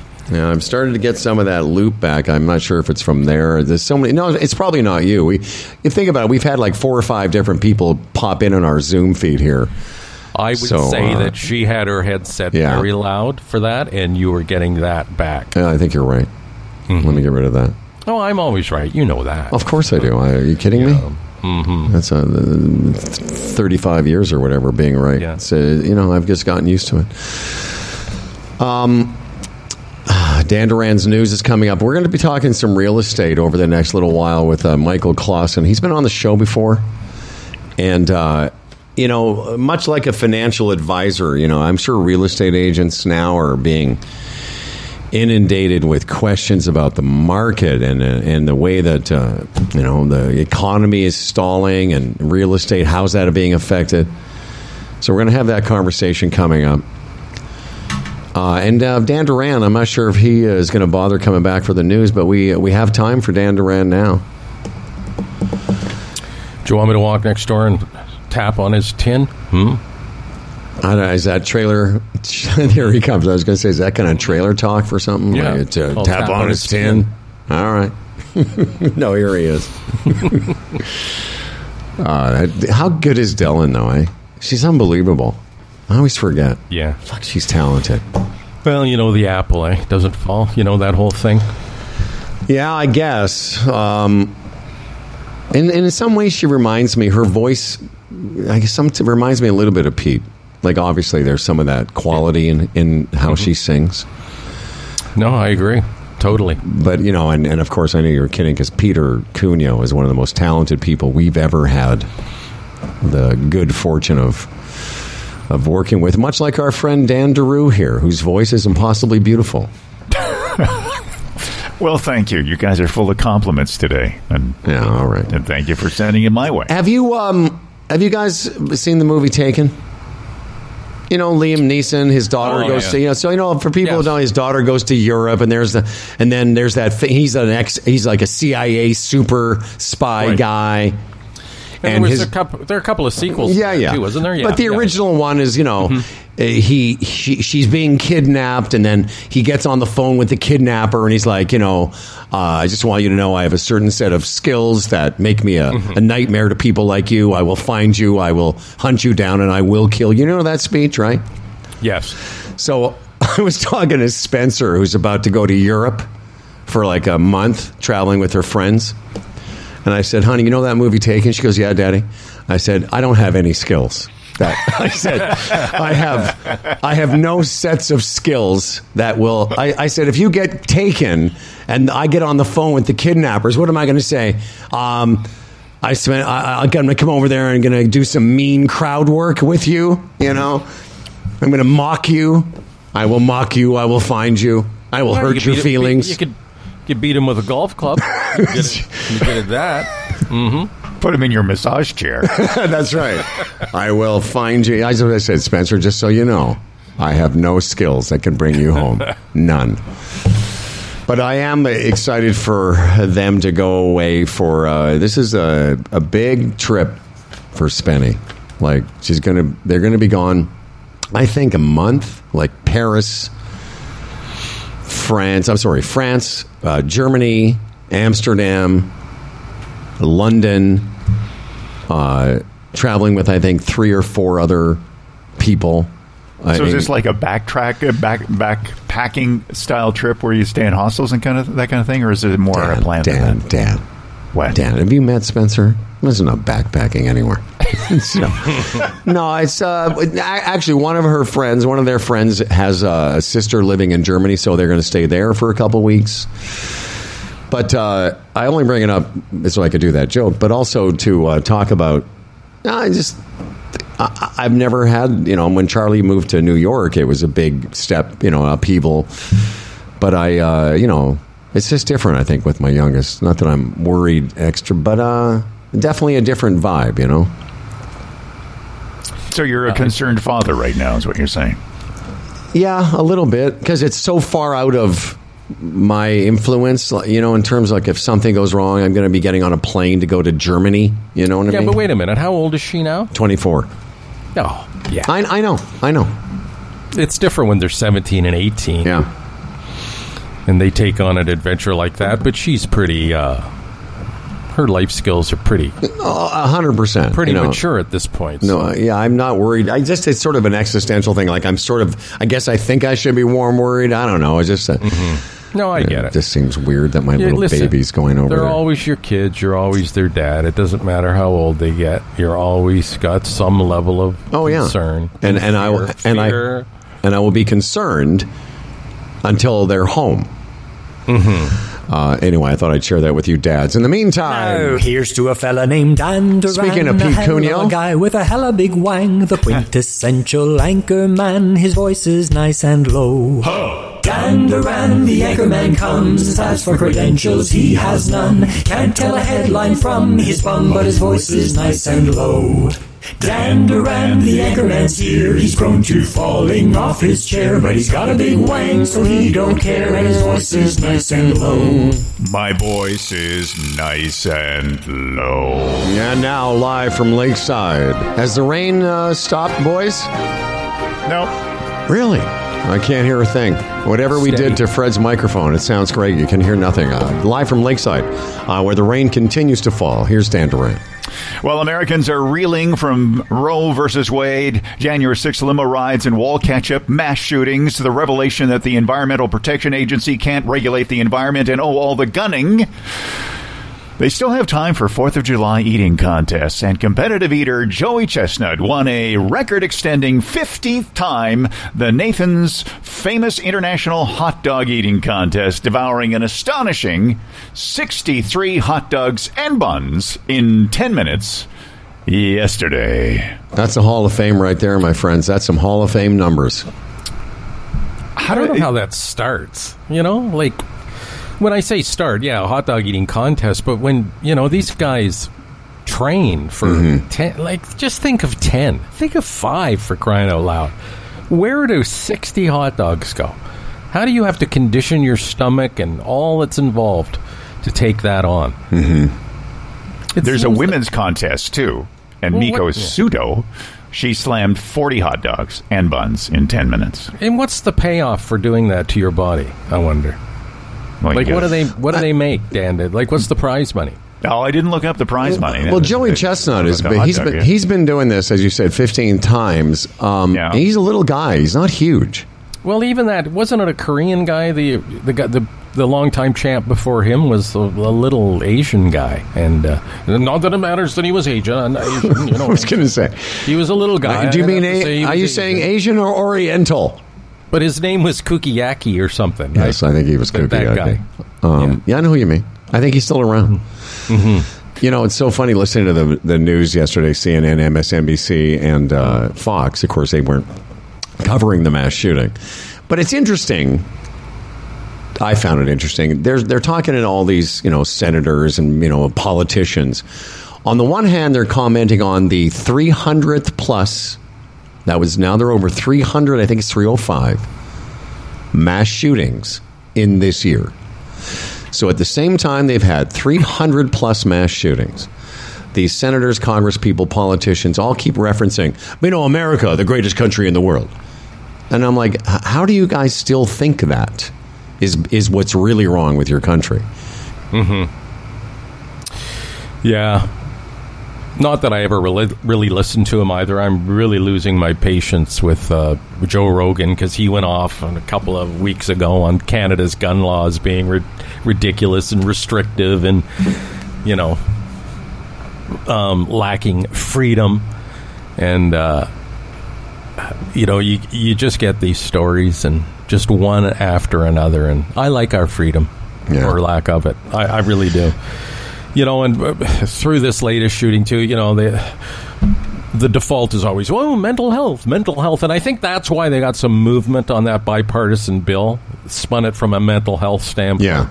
We won't so much take away your guns as we will restrict your access to them, some people, which is progress, I guess, on some level. Yeah, but, you know, and I'll, you know, and again, I brought this up before. It's funny you mentioned Joe Rogan. I just find it weirdly annoying. And all these, you know, news, you know, my 2-hour ride last night was all just listening to the news about this shooting. And the thing that really bugs me, one of the things, is they reference Europe and they reference Asia and their gun laws. And several times they said, you know, in those countries, they don't have mass shootings like this because people aren't allowed to walk around with an AR-15. And I of course, am thinking, well, all you have to, why can't you reference Canada, which is literally next door to you? Like, it would, and it seems to me, and again, you can help me with this, is that not lazy? Because it seems lazy to me to not go, forget Europe and Asia. The country that is a walk across the street from us has had 305 less mass shootings than we have in the last year. Wouldn't that be more of a comparable, Fred, Dan? Yeah, absolutely. Yeah. There was. I was just going to say that in our society is the most like their society. Exactly. Anywhere on the planet. You know. So how does that not occur? That's a great point. We're the most like them. Of course, not the bad parts, but similar society. The most similar society, Fred. And yet, it never occurs to any of these anchors or any of those producers to go, just look at Canada, our close neighbor that's right there, doesn't have all these mass shootings. Yeah. You know, and a lot of it's ignorance too, right? As you say, which comes from the laziness as well. For whatever reason, we just don't show up on the radar. And it's hard to believe with the proximity. Well, and I think Dan makes a great point. They reference Germany and they reference, Britain, and even Australia is above us. They'll mention Australia before they'll mention Canada. It's odd. Fred, they mentioned all those countries. They mentioned Africa as a continent with less of this kind of activity. And I kept thinking, guys, you could literally see Canada from the U.S. of A. Anyway. Maybe, again, it doesn't help the narrative that, being attached, the same land mass, just a borderline changes so much. Yeah. We're a shining example of the way it can be for them, so what is the excuse? Maybe that's it. Dan Duran, do you have a final story before we talk real estate with our new real estate reporter? All the things that go on cruise ships. Last week, a Carnival cruise ship had a brawl that 60 people got into. Now, this is the interesting part. Several passengers accused their significant others of cheating on them in a threesome on board the ship. So that started a fight that turned into a physical alteration that turned into a free-for-all that eventually swelled to 60 ignorant people acting stupid, as the passenger said. And apparently it kicked off in the ship's 5th floor, where the dance floor and the casino are located. And over the course of an hour, it eventually progressed to the 1st floor. It's like they bounced down the stairs to get to the 1st floor of this enormous cruise ship. Eventually, the U.S. Coast Guard were called, and they sent a boat to escort them back to Manhattan. And I'm just astonished. I'm sorry, what's happening here? There's an orgy that turned into a free-for-all? Yeah. And I didn't catch it. Did you was it a seniors thing, or was this an all-ages brawl? I think it was. That's great. That's right. Open to anyone. Anyone can get involved. Yes, funny, man. No, he just brawl. Well, Dan, do you want to stick here while we talk real estate with Michael Clausen? Yeah, sure. And then you can close the show. I don't know. I know you're busy monitoring the rain. Yeah, but we can. It's a special show. We're not doing so many shows right now. It's very special. Yeah. All right. Let me just get some music here and get Michael to come on in for a second or two here. Stand by. A lot of stuff going on right now. Did you guys hear that Drake joined the Backstreet Boys? Yes, I did. I don't know why that fascinates me. It's like, oh, cool. This Drake just shows up, and I wonder if that was impromptu, or did they know in advance that Drake was going to show up and hang with the Backstreet Boys? And what was that song? You Did It My Way? Or something like that. Way? Something like that. What blows me away about Drake is he's always in Toronto. He sure loves his hometown, I'll tell you. Even in the winter.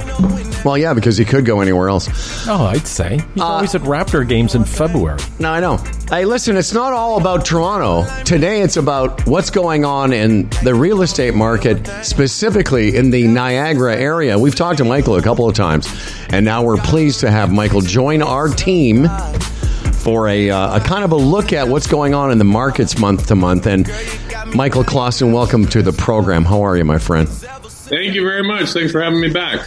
Well, good. And I was just looking at your site. It's 1111realty.ca, and that's the number 11. So it's 111-1111realty.ca if you want to find out where you can get and interact with Michael. But by way of just introduction, like here in Toronto, and I'm sure it's the same in Niagara, nothing will get a conversation going when people find out that you do what you do, I'm sure, is start talking about the price of their own homes and the value of the market. So let's just start there.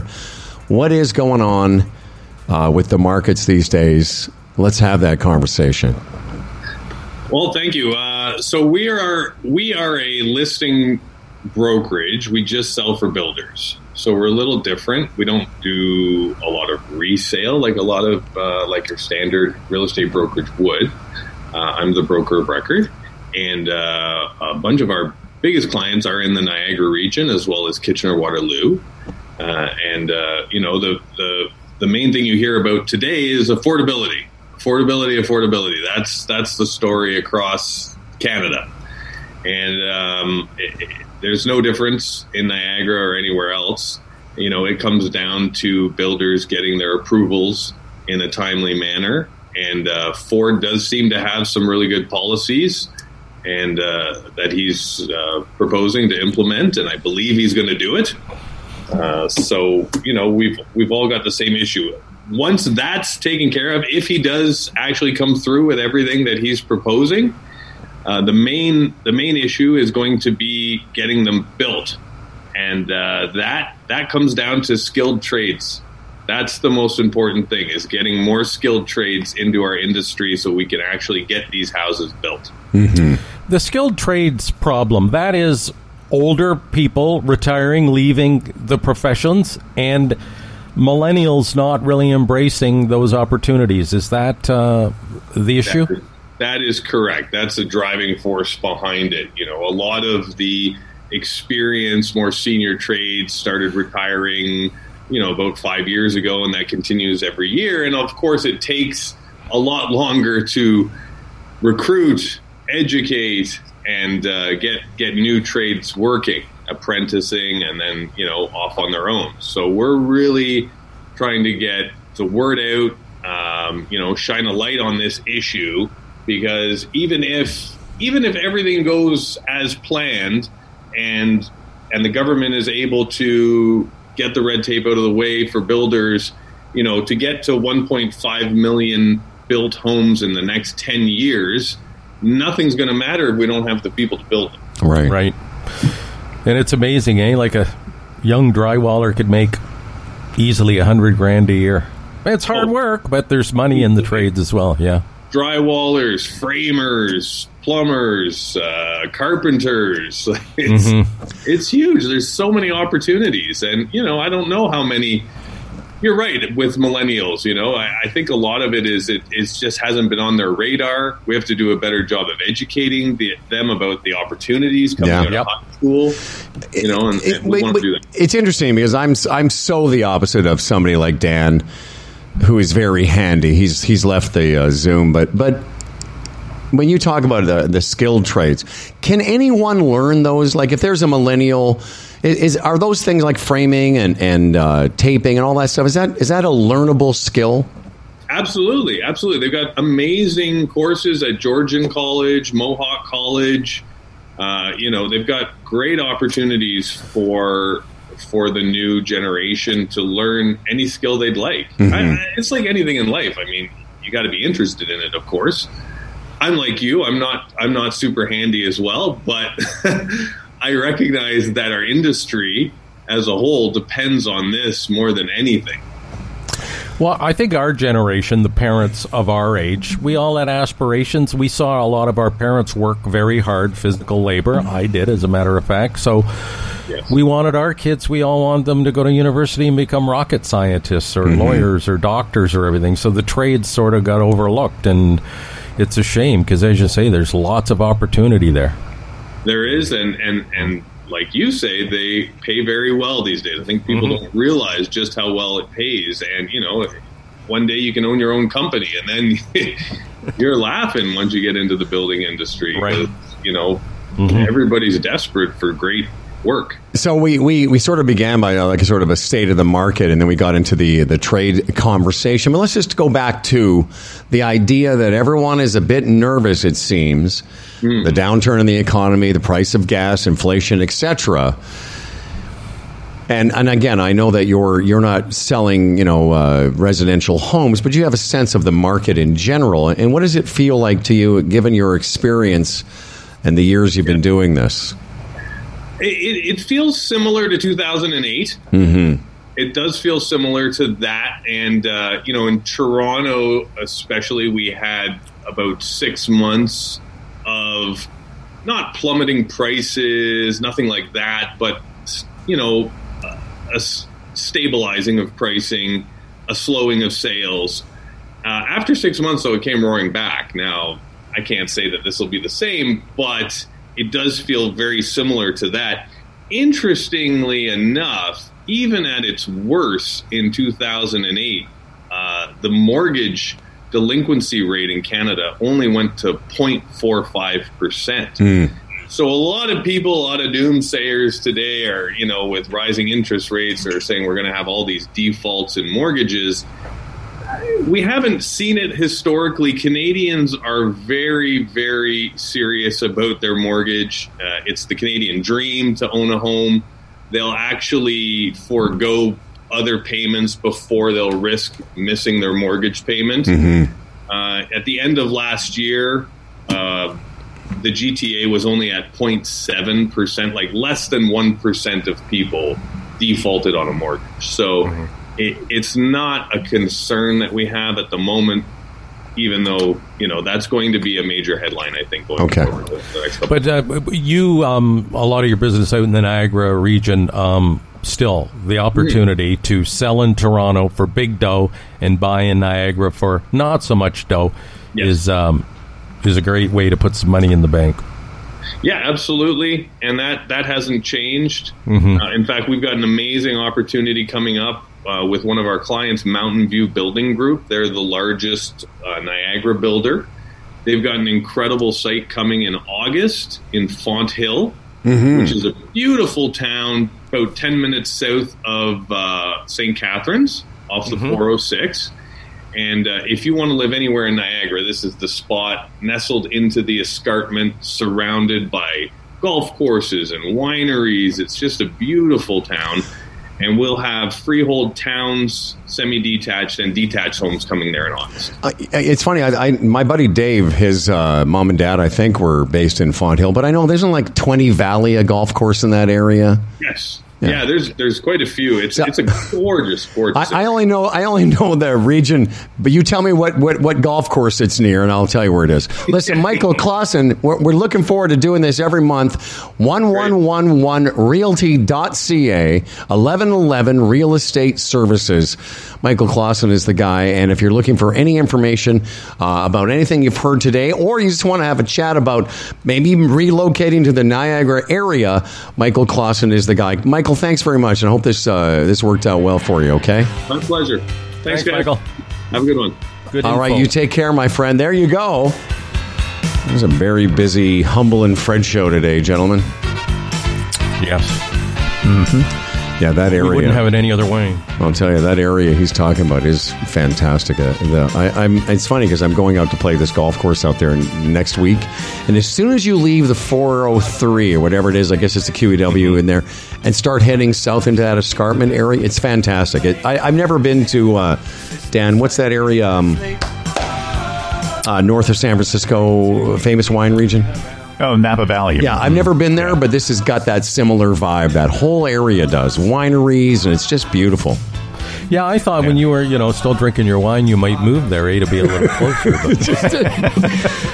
Just get a big keg and just drip it into my stupid face. You could have a pipeline in from various... Right. a direct tap to the vats. When are they going to get a good non-alcoholic fucking wine? It's just horrible. Well, that's called juice, really, isn't it? Yeah, it is. Yeah, I've been searching. I got a buddy of mine that I golf with assures me that he's an importer. He brings in a broker, a booze broker, and whatever that's called. And he said, yeah, he's got a line on a couple that are pretty good, but that is something that is still not. I haven't been able to solve that problem. Yeah. Yep. And, they've made great strides with beer, as we've talked about. But good. Not so much with that. I'm looking for a non-alcoholic scotch. I don't know. Well, you laugh, but there's this thing. There's lots of non-alcoholic faux gins, and just like you can get cans of. Really? Yeah, man, it's heinous. Oh. It's awful. It really is. Highly not recommended. It's awful, and it's expensive. Like, I paid $40 a couple of summers ago for this thing called Seedlip, and it's faux gin. And I got so excited. It was at the cottage. I was going to make a Caesar. And I got it all ready, and I had the salt, and I was all excited, and then I tasted it, and it was just like, fucking, what is this? It was like, I don't know. They try really hard to give you the essence of those spirits, but it's not. It's not the same. At 40% alcohol volume, I think that it's really hard. That's a huge part of the to the replicate. drink. No, you're right. Yeah. You're right. You're right. How do you get that feel or whatever? But I'll tell you, I'm coming up to visit you guys in a couple of weeks. I'm going to be bringing all kinds of non-alcoholic beer. I'm going to do a little search because I know Darren, your buddy, I talk to him all the time about different ones that we like. And I'm going to see if I can find a couple of the special ones that I've tried that I want to let you guys try as well. We can do a little non-alcoholic beer tasting. Maybe do a flight. Yeah, that would be cool. Flight of different beers. But I was at this tournament yesterday, and after the round, everyone's sitting around for an hour drinking before dinner, and I had the wait staff person, human, get me a non-alcoholic beer. And I said, just put it in a glass for me, if you wouldn't mind. So I'm walking around with this beer in a glass, just like a normal beer-drinking guy. It was great. No one knows any different, and I started acting hammered, so, people would think, fuck you, with your one fucking tooth. I used to do that, too, in my bar days, when I used to go to bars. No, I'm not going to bars anymore. Walk around screaming, fuck you at people? Maybe, what did you do? Maybe not that. What did you do, Dan? No, we can't see. When you went to it actually bugged me. You'd ask for a glass of water from, the barkeep, and they give you the tallest glass available with,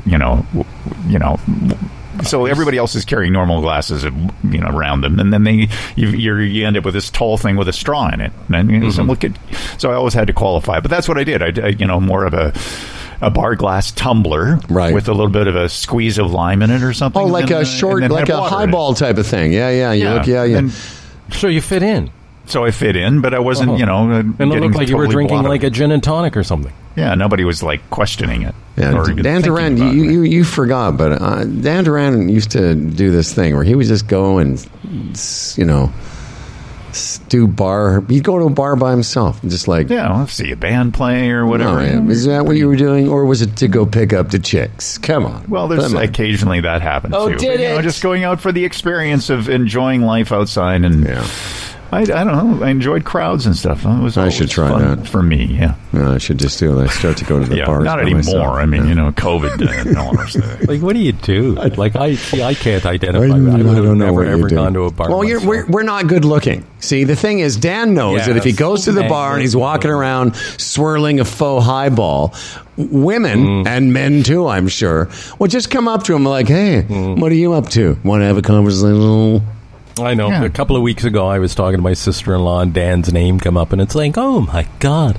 I remember when I first met him, like, walking in a room, and how striking he was, how good-looking he was.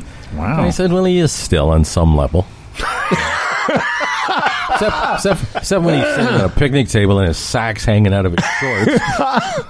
Or he's got his bathing suit on backwards. No, Dan, that's true. That conversation was had. And I think, yeah, what's that like? What would that be like? Yeah, I don't know. I don't get that. To have people refer to you based on your... And there's so much more to you, Dan. I'm not just saying looks, but for that to be like... Yeah, you're not just a pretty face, Dan. You have a the deep whole voice, too. You're not just beautiful, but you also have a nice voice.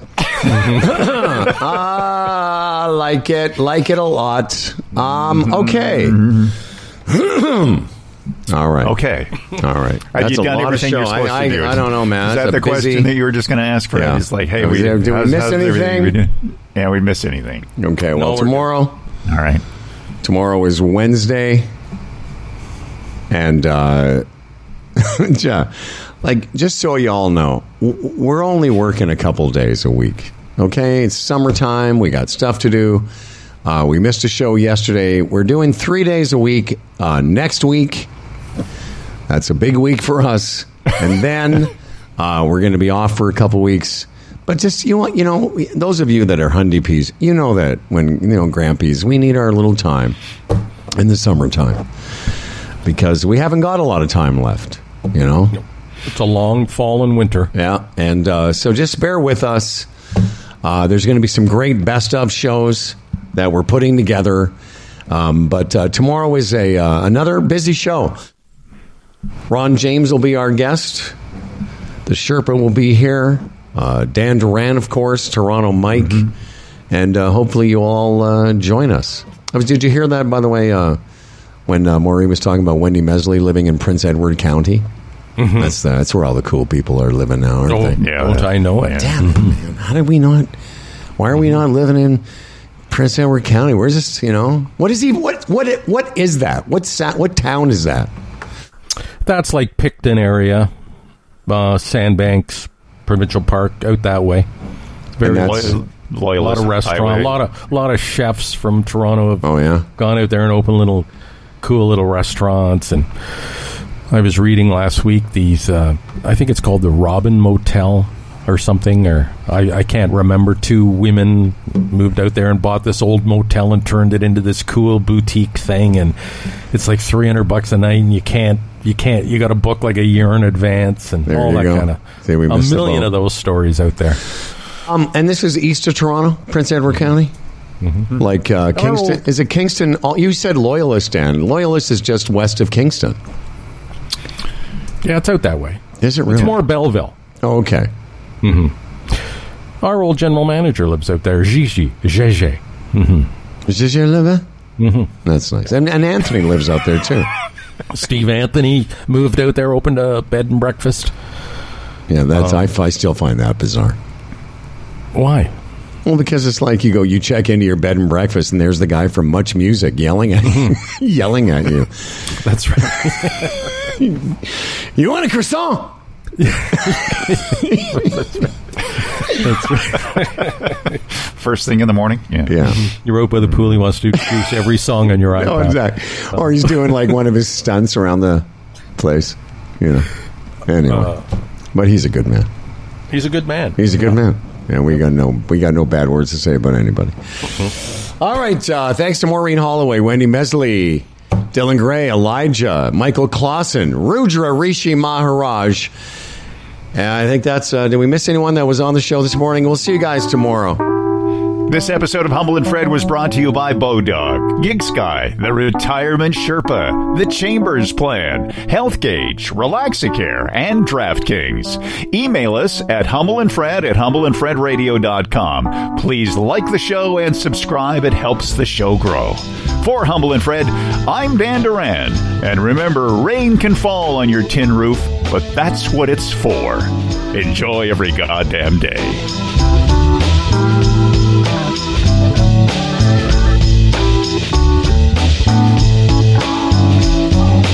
Destination a little up the road from the habitations of the towns we know. A place we saw the lights turn low, the jigsaw jazz and the get fresh flow. Pulling out jobs and jamboree handouts, 2 turntables and a microphone.